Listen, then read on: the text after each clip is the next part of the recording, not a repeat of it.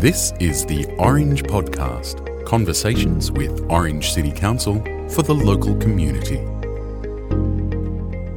Thanks for tuning in for the Orange Podcast and our summer series programs, bringing you some of the best interviews for the year while our podcast crew takes a break over the holidays. In today's show, some Christmas greetings and a wrap-up of the year from Orange Mayor Reg Kidd, and some original research to help parrots in a council bushland reserve. But first, the big question as we head towards 2021 is, have you got your tickets yet for Light Up Orange, the new-look New Year's Eve community celebration at Wade Park? When the plans for the new event were first announced, we caught up with key sponsor Craig McMahon from Kennards Hire to find out about the new directions.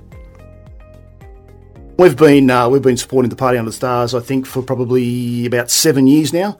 Been a big supporter. It's been a fantastic event. Pete McCormack and his team have done a wonderful event, and we're just happy to be able to continue on with the tradition of the celebrations of New Year's Eve for the town. Last year, there was, in the middle of one of Australia's worst bushfire years, there was some understandable nervousness about shooting flaming things up into the sky. You've decided to go in a new direction this year. What's happened? Yeah, one of our guys at our branch manager, Luke Pearman, actually came up with an idea that he saw at Alice Springs with a laser and light show. So we thought, what a wonderful idea. It's something new and fresh for the community, and obviously moves away from that potential liability for fireworks. What is the laser show like? What we're proposing, obviously it's very early stages and we're putting through it now at the moment. So we're looking at approximately a 45-minute show, and it's laser and light. So I've seen some proposals from the company that's putting it together, and they can do wonderful things. Really, really amazing. So just shoot some lasers and lights in the air on the sky, and off they go. And great colours, great pictures. It's going to be fantastic. The way you do that is when you project it onto something. There's no wall in the middle of the air, so there's a gas involved that becomes the backdrop. Yes, there is a gas. One thing that I've sort of noticed that's been going out there, there's been a lot of comments about water show. It's not a water show. Yes, there is a very, very small element of water being used to project the light, but it is a laser and light show projected predominantly with a gas. Yes. The numbers when it comes to the water is something like 5 litres. 5 litres for a 45-minute show. Absolutely. We don't have to worry about the water, do we? Not a concern at all. Not a concern at all. Wade Park instead of the former venue. Why is that? Something probably more central, something more in town. Obviously, potentially with COVID, we've still got to navigate around what the COVID rules are at the moment and what they potentially will be at the time. So it's an enclosed area. At the moment, there's ticketing requirements, etc. with COVID. That may change as the event gets closer. But we found it to be a more central event, and the council have supported that, which is fantastic. Are you looking forward to going with your kids? Very much looking forward to it. I've got 3 children, and so we'll all be there, and look, all our guys, our people that work in our branch, they've all got kids. We're just very, very excited to be involved. We're a business, we're a family-owned business. We started in Bathurst in 1948, so we have really, really strong community roots, and it's really important that we engage in the community and get behind multiple events, as many events as we can, and this one I think is going to be very, very special. Okay, thanks for your time today. Thanks, Alan. To get a ticket online, search for Light Up Orange at Eventbrite. While Orange City Council works hard to preserve native bushland around the urban areas of Orange, this year there was also the opportunity to support some original research. The superb parrot is one of our more vulnerable species that can be found darting between trees in Bloomfield Park south of the hospital. To find out how they can breed, a new researcher, McLean Cobden, could be found climbing very tall trees to install some cameras. Today we were able to find quite a few nests and put cameras up, camera traps, and monitor what's going on. So how many superb parrots are coming in and out, what stage they're at, if there's any competitors around the nest, and how they're doing. People are very familiar with sulphur-crested cockatoos and galahs, and other crimson rosellas are fairly common around Orange. How rare are these superb parrots? Are they endangered, threatened? How are they classified? So they're classified as vulnerable, so it's on the kind of lower end of that threatened classification. So the problem with superb parrots is we just don't know much about them. No one's had a real good look at both their biology and their ecology. So a lot of these assessments and assumptions are just kind of made ad hoc based on really variable abundances as they move quite a lot. So this is probably one of the more recent in-depth biological studies and ecological studies. So there's a few key threatening aspects in their ecology, and one is the lack of those old hollow-bearing trees. How old does a tree need to be before there are hollows where a superb parrot will want a nest? Yeah, great question. So best guess is probably 150 years, at least 150 years. And I've seen in the Orange City Council there's a lot of nest boxes work going on, which is fantastic to see. And that raises some really interesting questions. Superb parrots aren't known to use nest boxes, but whether that presence of nest boxes alleviates the competition is probably a positive thing. There's no clear research done on that, but it's something of interest. So, why is it important to leave 150-year-old almost dead trees alone in order to value a bird? Well, I mean, they rely on it solely for reproduction. So if you get rid of a tree, they'll stop breeding. And then the concern with parrots in particular is they're long-lived species. So while they might be present in our environment, in our landscape, we're still seeing the birds. We might not actually be seeing the problem until later in their life, when we actually there's actually a reduction because there's no breeding. What are you hoping you'll find out? How will what you find out help us protect these parrots? So there's a few different things that I'm hoping to achieve. One is looking at their breeding biology, so how many birds are being produced and being recruited into the population, as we say. And the other aspect is tracking them. So I mentioned that they move extensively within their range.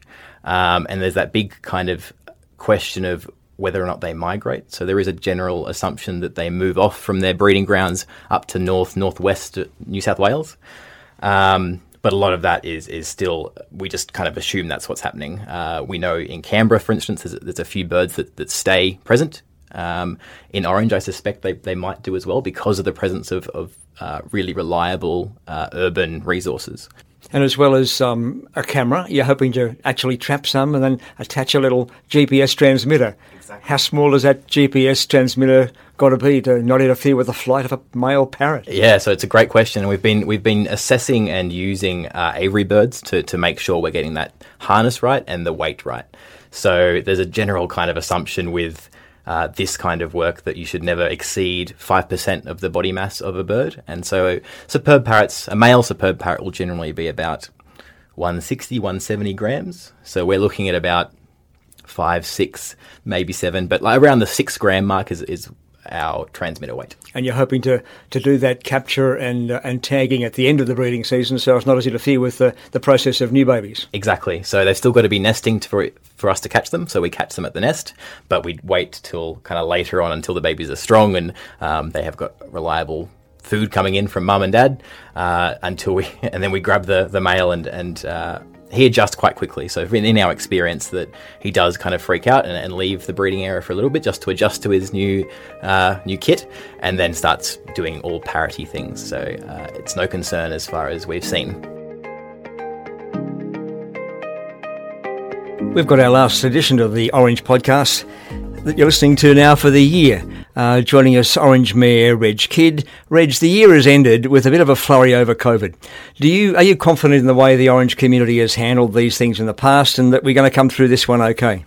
Look, most definitely. Look, I've got lots of confidence in our health bodies here in Orange, and that's right from our private practitioners right through to our fantastic hospital here and the private hospital, both two private hospitals. We've worked hand in hand with them and we've worked hand in hand with New South Wales Health. But can I say, look, from a council perspective, I think our council, our staff have responded magnificently. They know exactly everything's going on. And my observations going around town, the majority of people, by far the majority of people, are doing the right thing or trying to do the right thing. And I think if we're vigilant, and, look, I know it takes a bit extra time if you're going in somewhere. I'm right into it now, using my phone to take the photo, and that's really quick. I'm a real techno expert on that one now. But other areas, it doesn't take long to put your name and a telephone number. So, I think if we remain vigilant, we had more problems earlier on in the year. back in April. People are getting used to the things they need to do to keep themselves and those around them safe. Yeah, look, it does. And I had a game of golf on the weekend and having a drink afterwards, and the lads there just remind everyone they've got to remain seated, and everyone, oh, sorry, just that momentary loss of concentration on what you're doing. So look, the people are trying to help you. Remember that, whether you're going into a shop or you're down the street or whatever it may be, those people are trying to help you, so listen to them, don't get cranky with them. I think don't let us be like some of these places in Sydney, having stupid people going in using Donald Duck or Batman and a false phone number. This is to help and protect us as a community. Make sure we're doing the right thing. The Premier announced, and if you're listening to this podcast on a recording somewhere, the Premier announced today on 23 December that Orange isn't a hotspot, that there's no travel restrictions here. That's good news for people who are getting together at Christmas time. Oh, look, aren't we lucky? Isn't that fantastic for rural New South Wales? A couple of bubbles in Sydney. But outside of that, look, we're still talking about cricket, we're still talking about New Year's Eve, we're still seeing family, friends, restrictions on interstate, of course, but no, we're pretty lucky, and that's because of the vigilance that's been shown by everybody. And look, I wrote an article just recently, and I really do believe this.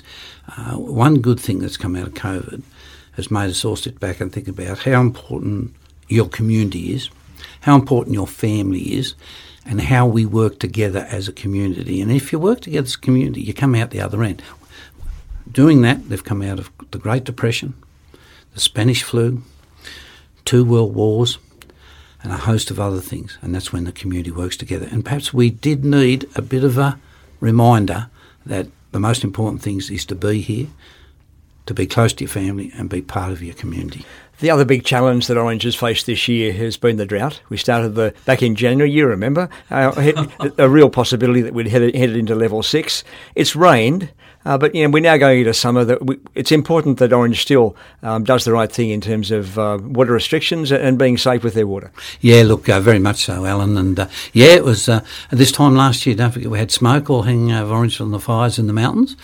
Extreme drought conditions, and we were staring down level 6. We did a special broadcast in January, I remember, saying, look, we could move into level 6. We're back up about 63-64% now in our storage dams, which is great. We still have certain restrictions on, but look, everyone's still got a nice garden. Nobody's seen the difference. And if we maintain that, look, the government see us as best practice. That's why we've been getting support from the government in the source of funding for other projects that we put in place, part of our integrated water management plan. And the best way for us to do that, we show them that we're leaders in Australia, they'll support us. What's your message to the people of Orange at Christmas time, Reg? Oh, look, I've got to be a bit difficult saying don't drink too much because that, who knows. But look, be safe. There's lots of kids getting around and will have new toys, and it could be scooters, it could be bikes. So if you're driving around anywhere, just that little bit more alertness because, littlies might just come out on the road or hit a cricket ball or kick a ball out on the road. Enjoy your family and your friends because I think if I look in the last 12 months, I've lost some very close friends. And I lost my mum. Things happen, but yes, we grow through them. So things happen and you go through the other end. I'd love to be saying tomorrow I'd be there sitting there with my mum for a while, but I won't. So I think the most important thing, enjoy your family, enjoy your friends, because you never, ever, ever know that may be the last time you may see them. So always make every moment a good moment. Reg Kidd, thanks for joining us today. Thanks, Al. And thanks for joining us on the Orange Podcast Summer Series. Tune in next week for more of our Best Of series, and remember to subscribe where you get your podcasts. Simply search for the Orange Podcast. From Alan Reader, bye for now.